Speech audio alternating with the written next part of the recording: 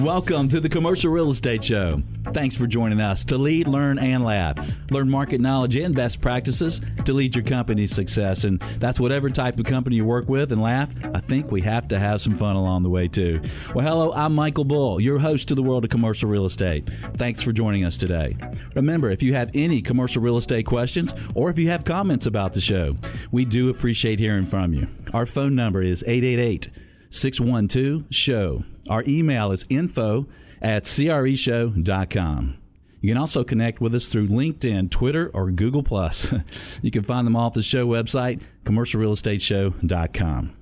Well, today we're going to focus on zoning for dollars. That's what I like to call it.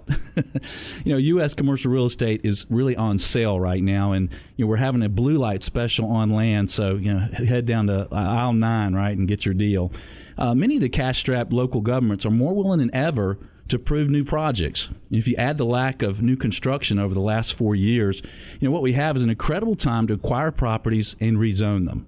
Fortunes have been made rezoning properties over the years, and today we're going to talk with some famous zoning attorneys and land use attorneys on best practices and some winning strategies to create value by rezoning properties. Let's meet our guests. Please welcome Doug Dillard and Seth Wiseman. They're both with the law firm Wiseman, Nowak, Curry, and Wilco, which has 16 offices throughout Georgia and Florida. Seth Wiseman represents developers, builders, lenders, corporate and institutional property owners, and real estate brokers with respect to their real estate and legal needs. In addition to his law degree, Seth has a master's degree in city and regional planning and is a professor of city planning at Georgia Tech. Seth is also general counsel for the Georgia Association of Realtors. Seth, welcome to the Commercial Real Estate Show. Thank you very much, Michael. Also, please welcome Doug Dillard. Dillard leads the firm's zoning, land use, eminent domain, and governmental relations sections. Doug has lectured, written, and trained on zoning matters and has been practicing zoning law for over 30 years. Doug is very well known in the industry as one of the region's most accomplished zoning attorneys. Doug, welcome to the show. Good day, Michael.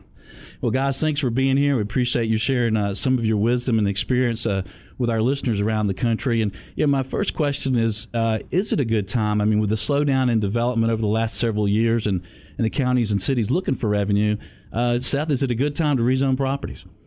Well, as a zoning lawyer, it is always a good time from our perspective to seek a rezoning. Right. But I actually think now is a better time than it's been in a long time to try to get rezonings because, frankly, governments have the "we're open for business" sign out. They have gone for 4 years. In many cases, jurisdictions that used to have hundreds of cases on every docket now have 1 or 2 zoning cases, and it's got local governments running scared. So while it does not mean that governments are going to approve every zoning request, on cases that are close calls, they frankly are probably more likely to approve a zoning on a close call than they would have 4 years ago. And Doug, is that what you're seeing? Is there a little more relaxing of the requirements right now to bring in some revenues? Well, somewhat. The big problem is that local governments have let a lot of their staff go. So when you file a zoning application today, you've got less staff to look at it. You would think that would make it a lot easier. Right. Unfortunately, they don't have a lot to do, so they can really look at it. I've got a subdivision plat right now. It's been redlined 8 times. Yeah. It's taken 3 months. When it should have taken 3 days. So you've got a mix of that. In some jurisdictions, they have relaxed the rules a little bit because they do want to work. But on the other hand, you've got planners staff that are trying to justify their existence and not get fired.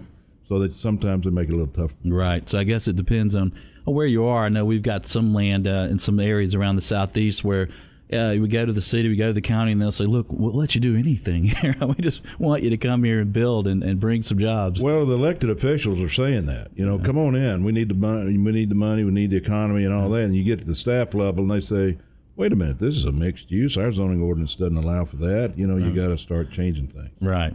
Well, let's talk about the difference between, a special use permit, a variance, and a rezoning. What should we know there? Well, a variance basically deals with front, rear, side yard setbacks and that kind of thing, height limitations. correcting non-conforming situations. A variance, you basically got to show a hardship. You've got to show financial difficulty and that kind of thing. So when you have a variance, the board is sitting in a quasi-judicial type of capacity versus a legislative capacity, which is when they're sitting in a zoning or in a use permit. Use permit has certain standards that you have to follow. If you meet those standards, then the discretion of the local government is limited, and approval should be made fairly routinely if you are able to satisfy those standards. And what about the comprehensive development plan? How does that play into rezoning? Well, unfortunately, most jurisdictions don't use comprehensive planning and future land use maps as they should. Most of the use maps and comprehensive plan just reflect existing zoning patterns, particularly today with demographic trends and changes that we've got going on.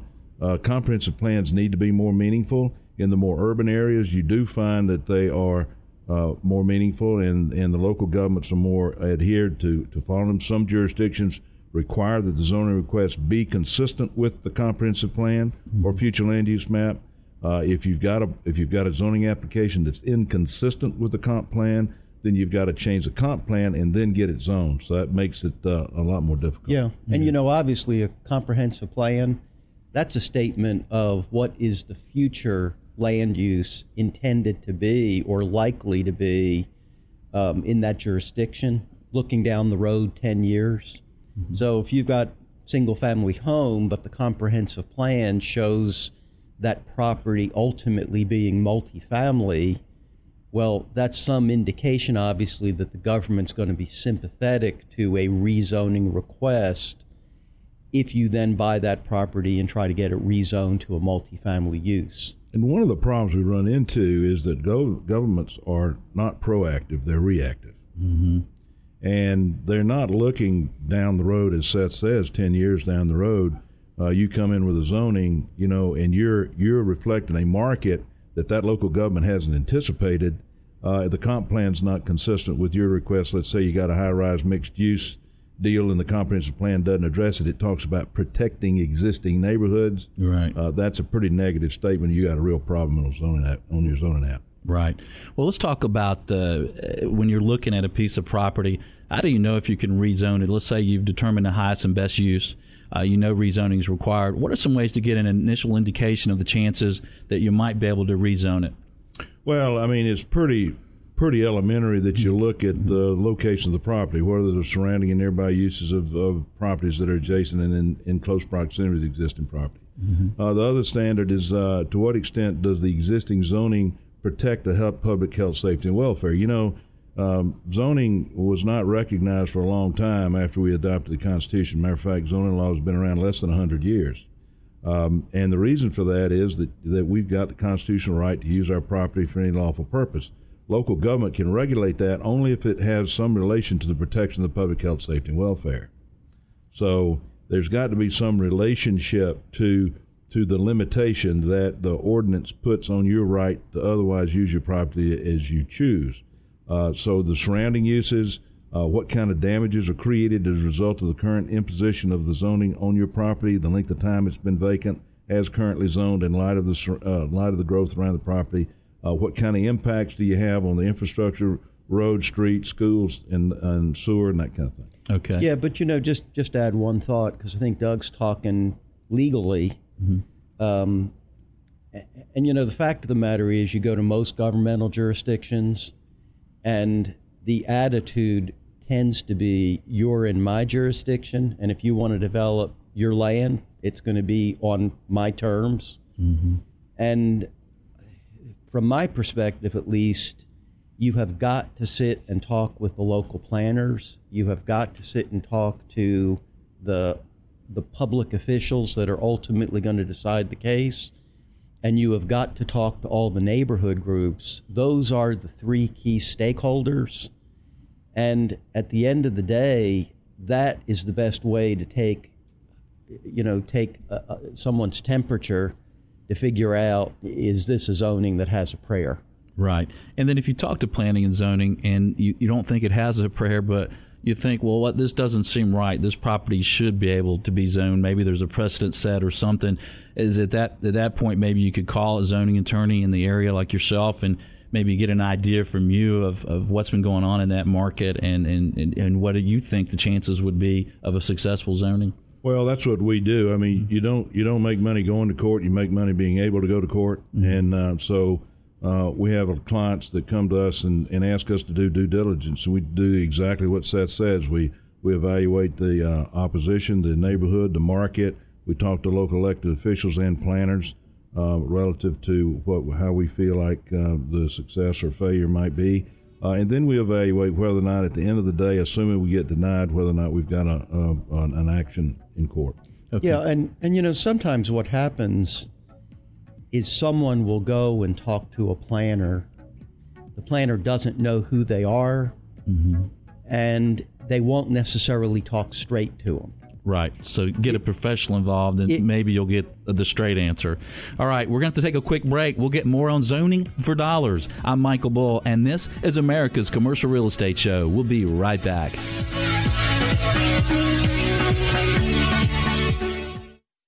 The Commercial Real Estate Show is brought to you by Bull Realty. When your business requires proven performance, visit bullrealty.com. And Arnold Golden Gregory, a law firm that makes a difference. Visit agg.com. And by France Media, providing exposure to the world of commercial real estate. Visit francemediainc.com. And by Resnick Group, a top 20 national accounting firm focused on real estate. Visit resnickgroup.com.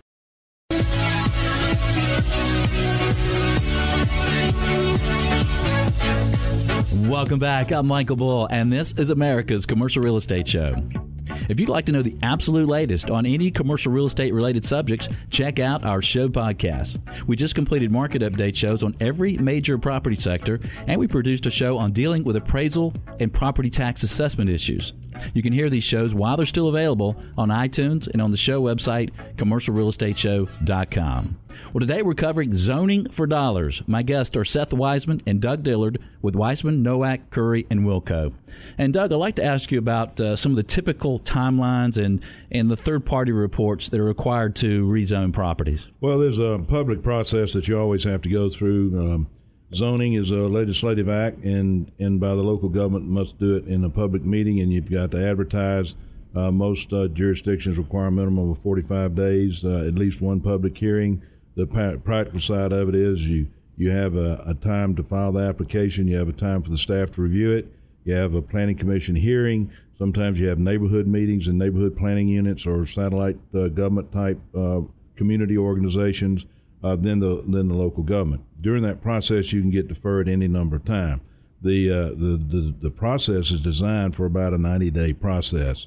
Unfortunately, particularly if you've got a complicated application, I've had them take over a year. Yeah. So it depends on the local jurisdiction. It depends on the complexity of the matter. It depends on the involvement of the local neighborhood. It depends on the staff planners, and also you've got experts that you've got to coordinate to give the reports on traffic, environmental impact, market analysis, values, and that kind of thing. And what other reports do you need? Do you not need a site plan, and do you need renderings of the building? What type of other things do you need? Well, if I'm just gonna subdivide one lot, probably not. But if I'm gonna do a subdivision, or if I'm gonna do a mixed use, you need a site plan, a conceptual site plan that would be made a condition of the zoning. You also need to have some renderings of what the project's going to look like. Visual applications are very important, particularly to neighbors and to planners and to those elected officials that will ultimately make the final decision. Yeah, and without any doubt, people want to see what they're going to get. Yeah. And frankly, they don't want to see it in a sketch. The prettier it is, the better your chances are. And how often do you need a full traffic study on rezoning situations? Well, it depends on the size of the project. For example, last night I had a 13-unit townhome development, and we're talking about 55 trips a day. But it comes out on a street where there's a subdivision that has one access onto this one street, and we've got a little traffic report for a 13-unit townhome development. Yeah. For the most part, that's not required. It would take something of the nature where you were going to change the level of service based on the impact that particular development might have on the area. That's interesting. I was dividing a 7-acre lot up near Lake Lanier, a residential lot, to divide into two homes, and I was caught off by surprise. Went to the zoning meeting, and one of the neighbors showed up and said that because one more house was going to be there, their children would die pulling out of their driveway. Their unborn children that they hadn't had yet. How do you handle? You have that kind of unexpected frivolity and overreaction, and it's basically when they're saying that they don't want your development, right? They don't want that additional home, right? And I refer to it as a caveman mentality. We get used to our environment, and we don't want any change, right? I'm like, I wanted to ask her, well, look, you don't have children, so how's that going to work? Well, how important to successful rezoning are precedents? For example, if the county's previously rezoned a certain number of units per acre or something like that, can that be used to create pressure for similar approval in the same county? Once again, using the situation I had last night, we've got a high-rise on one side of us that's got 35 units to the acre. We've got a cluster development on the other side of the street that's got 8 units to the acre, and we're asking for 13 units to the acre. So we're arguing that we're providing transition into the single-family detached from a higher density. We're consistent with the comp plan recommendations, so we're in between. But absolutely, we're across the street from a huge mall. So what is around and what they have zoned in the past is very important to any zoning. Yeah, and in a legal sense, at least, you're really talking about equal protection under the law, because you're simply asking for similarly situated properties to be treated equally. Right. Now, precedent's actually a two-way street, because sometimes we as zoning lawyers get to use precedent to win a case. Neighborhood groups are often opposed to zonings, not so much because, at least they say, we don't, it's not that this zoning matters to us that much, but you will have neighbors say, but if we allow you in, then the precedent will get established, and we just can't make any concessions, because once the wall's breached, then there's going to be major changes in our neighborhood. I refer to it as the Trojan horse syndrome. Right. Well, that's interesting. And you talk about the neighborhoods and the opposition there. How can you mitigate neighborhood opposition to a rezoning process? What are some ways to help get that done? Well, you got to make our objective is to create a political environment that lets the elected official make the decision that we want them to make. And unfortunately, you are in a political arena when you're talking about zoning. It's not just about land use and the law. Mm-hmm. So the first step is to get in the neighborhood and make that application their application the way you want them to make it. And that's the first step. So go sell them first. You got to go sell them. Yep. Yeah, and one of the things we often say to applicants is that when you go and meet with a neighborhood, it's sometimes best not to have the detailed site plan, which then becomes something they shoot at. Sometimes it's better to go and talk to a neighborhood conceptually, where you get them involved in helping to articulate issues and concerns that they have, that you can then address and say, you told us about X, here's where we address that issue. We're working on a child care center right now, and we've not filed the application yet. We've got another month that we're going to be working with the neighborhood, and we've got meetings. We sort of started with an idea, so we did take them a conceptual plan because we know what we need to meet, the number of children and that kind of thing. But we're very much involving the neighborhood so that when we have pre-app applications and when we actually get into the zoning process, we eliminate some of the time that could cause deferrals because we've already met with the neighborhood. We've got their support when we file it. That makes a lot of sense. And ideally, you should not be surprising them, and you don't want them to surprise you. You should be transparent, lay your cards out on the table for them. The worst thing you can do in a zoning application is to put a zoning sign on the property with no contact in the neighborhood. Yeah, mistake the lid number will one. come off really quick. Mistake number one. Well, we're quick on the break here, but what are some of the misconceptions that neighbors have regarding land planning? Well, they don't want any change. We're satisfied. We like it. We like getting in our car and driving 10 minutes to get a loaf of bread. I don't want that store closer to me. I mean, they just don't want any change in the environment. When you look at a comprehensive plan, and the first sentence in that comprehensive plan is protecting existing neighborhoods, you got a real problem. Right. Because they don't want any change. Yeah. So we're not going to kill her unborn children, right? So, That's right. How is that going to happen? But we are the enemy in their mind. That's right. Well, that makes good sense to get them involved early on and get them to buy in, and so it's their rezoning, right? When you get to that table. Absolutely. Well, we're going to take a short break. We'll have more on zoning for dollars. If you appreciate the show, reach out and thank our sponsors. I'm Michael Bull, and this is the Commercial Real Estate Show. We'll be right back.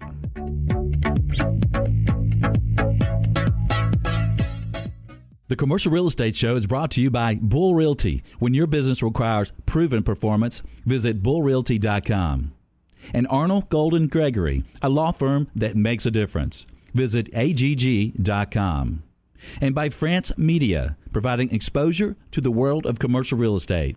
Visit francemediainc.com. And by Resnick Group, a top 20 national accounting firm focused on real estate. Visit resnickgroup.com.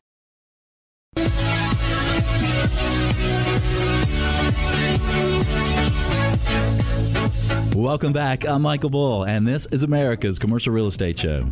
If you'd like more great commercial real estate information, subscribe to the show blog at commercialrealestateshow.com and follow the show on Twitter at CRE Show and at Bull Realty. Well, today we're covering zoning for dollars. My guests are Seth Wiseman and Doug Dillard with Weissman, Nowak, Curry, and Wilco.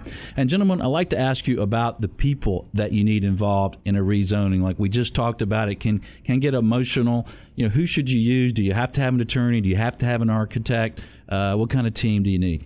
Well, you don't have to have an attorney, although we would always recommend that you have an attorney. Yeah. But obviously, you need permit. If you don't own the property, you've got to have permission of the property owner to file the application. But anybody can file it. A corporation, a partnership, an individual can file a zoning application. Okay. Yeah, but I think what you do need, frankly, is whoever is the presenter needs to be able to speak concisely. And frankly, it is not for the faint-hearted or the thin-skinned. We've had lots of zoning hearings in our day where people are unhappy with the things we're saying. They strongly disagree with us. You need to have someone who is not going to get emotionally wrapped up in the case, but can present it in an even-handed, calm way and try to move the case forward. Because many times the opposition is emotional. Very. It is very personal. Yeah. And as advocates, we stick to the issue. It's never a personal situation for us. It's an objective evaluation of whether or not the zoning is justified both legally and practically within the market. That's a good point. I think you have to have the right talent and the right person handling that, or it could get emotional and just not work out. Well, if it's a big zoning, you're going to have some emotions tied to it. Yeah. And as a broker, sometimes we have had a buyer try to put a property under contract contingent on rezoning, and we ask them who's going to handle the zoning, and they say, well, we're going to do it. And, they're already arguing with us about the contract, and we don't think they're going to do it.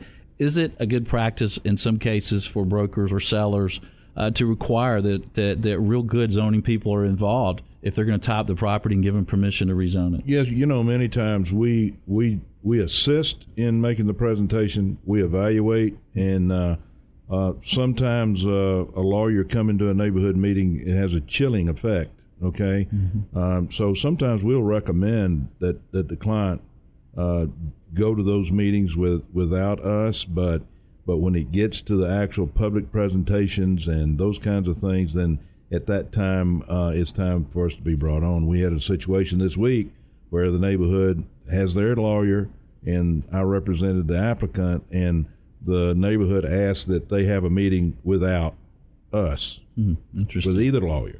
Interesting. And so I schooled my client very carefully on what to say and what not to say. But yeah. But the meeting went very well, and it was productive, and we're continuing to meet. Meetings now go forward with the lawyers present. Yeah, but one of the things that I think sellers need to think about, when I am selling my property to someone subject to a rezoning, I am giving the buyer an opportunity to screw up the land use regulations pertaining to property. Hopefully they won't. Hopefully they will achieve the zoning they're trying to achieve. But if I'm the seller, I should have a keen interest in making sure that the buyer is not an amateur when they go through the zoning process, but that they have very skilled help, because that's what's going to get the rezoning accomplished. And that is what is ultimately then going to allow me to sell my property to that buyer. In what ways can that seller protect themselves in the situation where maybe that buyer rezones that property contingent on a specific site plan, and then that buyer doesn't close? Is there any ways that they might protect themselves there? Well, there's some jurisdictions that have reversion clauses in them, but for the most part, seller better be willing to accept the zoning in lieu of the closing, because they will wind up with a piece of property that is zoned, let's say, to commercial. The taxes are going to go up. They're going to have a higher tax bill than they had the year before. So they need to be aware that that's a possibility. And in some cases and jurisdictions, if your rezoning does not go through, you can't rezone it for a certain amount of time, right? So that could also be an issue. That's right. In some states, for example, you can't. A 6 month is a minimum on any rezoning request. Okay, a lot of them are tied to a denial that you can't go back in. It does not affect an approval. Some jurisdictions say you can't submit it in either event for a year or so. And then sometimes it's longer than a year, or it's yeah. Sometimes some jurisdictions I've seen a 2-year limitation. Yeah, so you might not be able to rezone that again for 2 years. So you might want to try to have some indication if that's going to go through and not have a fail, and then you can't do anything for 2 years. Better be looking at withdrawing without prejudice or some sort of withdrawal so that you don't get stuck with it. Right. Yeah, and we've worked on cases where people have tried to withdraw and they can't. Yeah. All right, well, we're going to take a short break. We'll have more on Zoning for Dollars. I'm Michael Bull, and you're listening to the Commercial Real Estate Show. We'll be right back.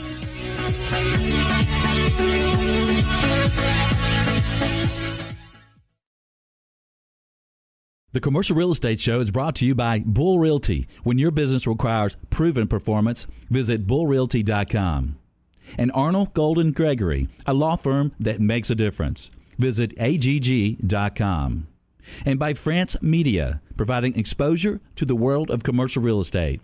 Visit francemediainc.com. And by Resnick Group, a top 20 national accounting firm focused on real estate. Visit resnickgroup.com. Welcome back. I'm Michael Bull, and this is America's Commercial Real Estate Show. We have some great shows coming up for you, including a show next week on commercial lease issues. If your firm leases space, or if you're in the industry, you want to catch this show. The following week, we'll talk to the leaders of the major commercial real estate associations about issues affecting their members and their outlook on the market. If you'd like a once-a-week email announcing the show topic, you're invited to sign up at commercialrealestateshow.com. Well, today we're covering Zoning for Dollars. My guests are Seth Wiseman and Doug Dillard with Weissman, Nowak, Curry, and Wilco. And gentlemen, I'd like to talk about local politicians in the rezoning process. How important is it to involve the local politician, and what tips do you have there? Well, you've got to look at those affected politicians.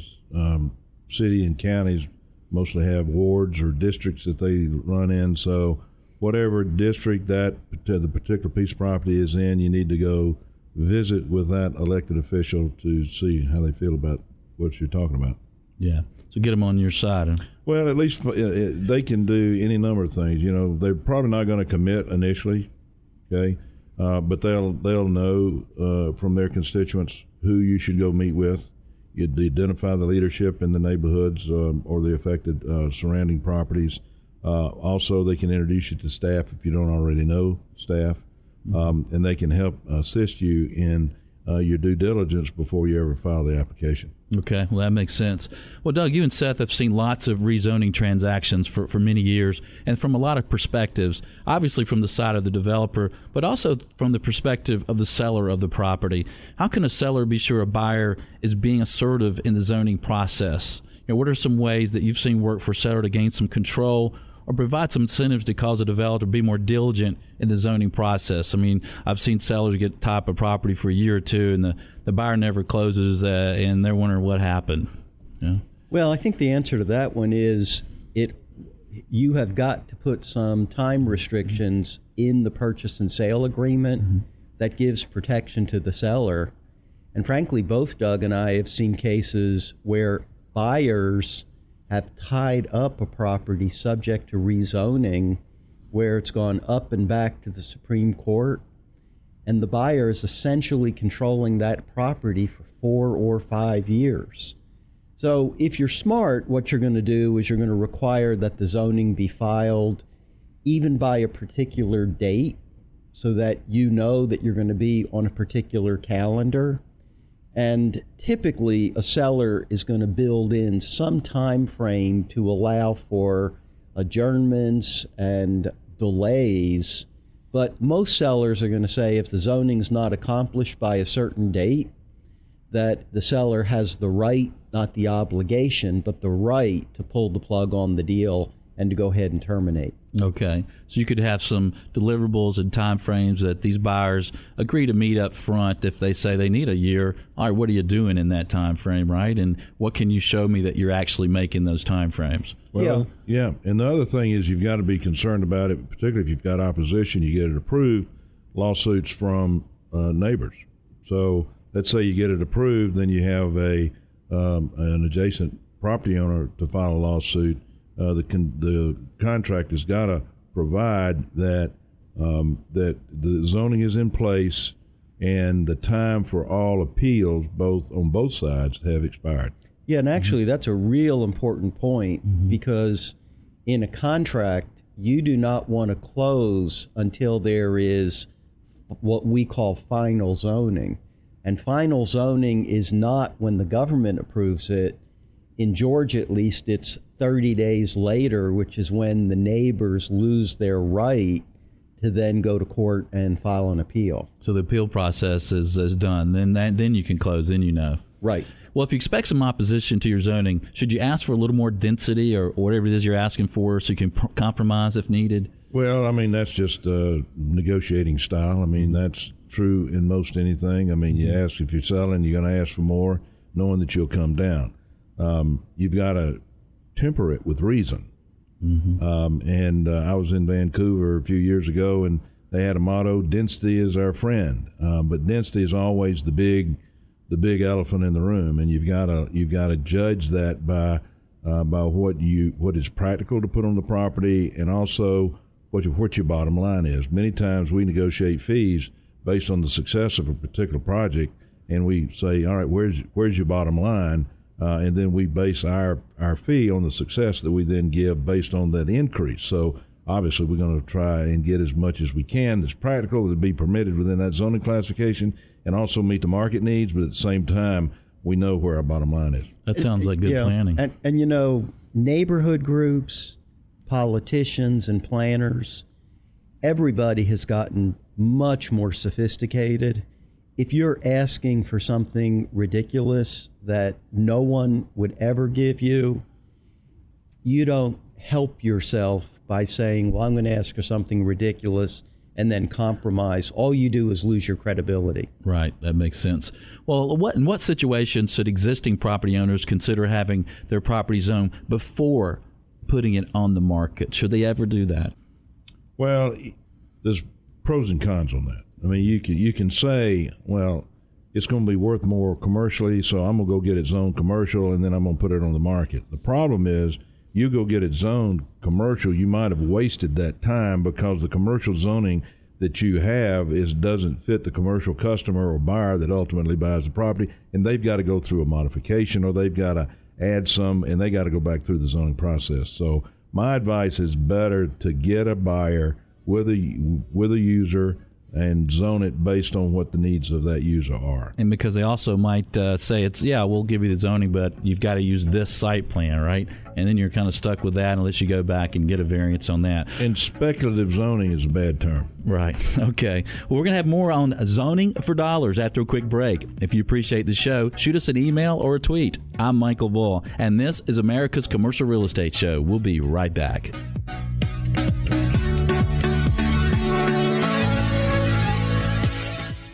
The Commercial Real Estate Show is brought to you by Bull Realty. When your business requires proven performance, visit bullrealty.com.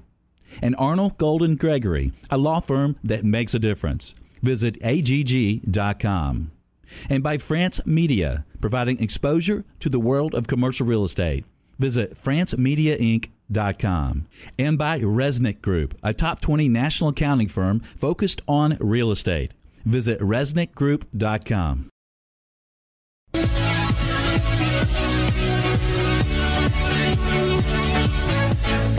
Welcome back. I'm Michael Bull, and this is America's Commercial Real Estate Show. Well, I have something special for you. When do you feel the best about yourself? Well, when you're helping someone in need, right? Well, check out Andy's Army. A commercial agent's daughter experienced some serious brain injuries, and his daughter, their family, and others in the same position could use our help. The website is Andes, ANDEES, and then Army.com, or give us a call at 888-612-SHOW to see how you can help. Well, today we're covering zoning for dollars. My guests are Seth Wiseman and Doug Dillard with Weissman, Nowak, Curry, and Wilco. Well, Doug, one thing that you've talked about today is hopefully you get a zoning done and you don't go to court. But tell us about taking a zoning battle to court. When do you take it to court, and what should you expect? Well, briefly, it's from a denial. You're not getting what you want, or you don't get quite what you want, and you think it's unconstitutional, whatever the local government did. So it's a constitutional battle. It's a non-jury matter. It's a bench trial in front of a judge, and it's about the Constitution. Is the existing classification constitutional or not? And that's the test. And to do that, most jurisdictions require a two-pronged test. What is the economic value of the property as currently zoned? What are the damages of the property owner? Does it have reasonable economic value as currently zoned? And on the other hand, is there any compelling public interest to leave it in its current classification? So that's the test. The burden is clear and convincing evidence.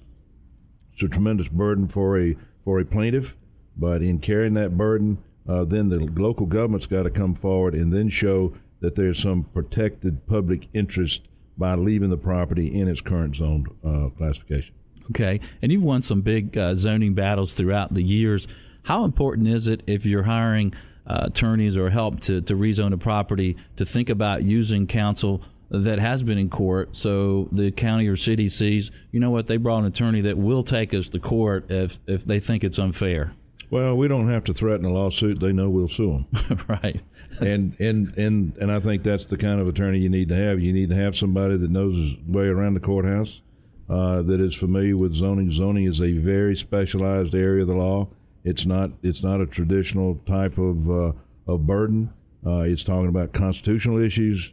And it's not a preponderance of the evidence. It's clear and convincing. It's a different test that you have to do in court on a zoning case. Yeah, and Seth, let's talk about. Well, if I could add one thing real quick, because there's one other critical point. Sometimes applicants will do the argument themselves, and then they'll come to see us, asking us to take it to court. In Georgia and most other states, if you have not raised your constitutional objections at the zoning hearing, you do not have a right to go to court. Okay. So the time to get the lawyer involved is not after you've lost. Yeah, you can't raise the constitutional issues for the first time on appeal to the Superior Court. Okay, and we're short to the end of the show here, but what are some other quick tips regarding zoning? Well, there's a lot of money to be made in rezonings. You can increase the value of the land tenfold, but you also have to do your homework in studying the ordinance, studying the comprehensive plan, so that you really see where the opportunities are to take a property and get it rezoned to a higher density use. And with the banks and the foreclosures and that kind of thing, there's some tremendous opportunities to reposition these assets by going through the zoning process. I mean, even in good markets, you've seen people double and triple the value of these properties, right? For dollar exposed, you make more money with the zoning than you do at any other time during the development process. And that's why we're doing a show on zoning for dollars. Well, Seth, Doug, thanks for joining us today. We appreciate you sharing your insight with us. Thank you so much. Glad to be here. If you'd like more information on zoning and land issues, the contact information for everyone on the show today is available for you at commercialrealestateshow.com. Well, I have a question for you as a listener. Can you join us next week? Well, I hope so. We'll get an inside look at commercial lease issues. Well, thanks for spending some time with us. I'm Michael Bull. And until next week, be sure that you always lead, learn, and laugh, and join us for the Commercial Real Estate Show.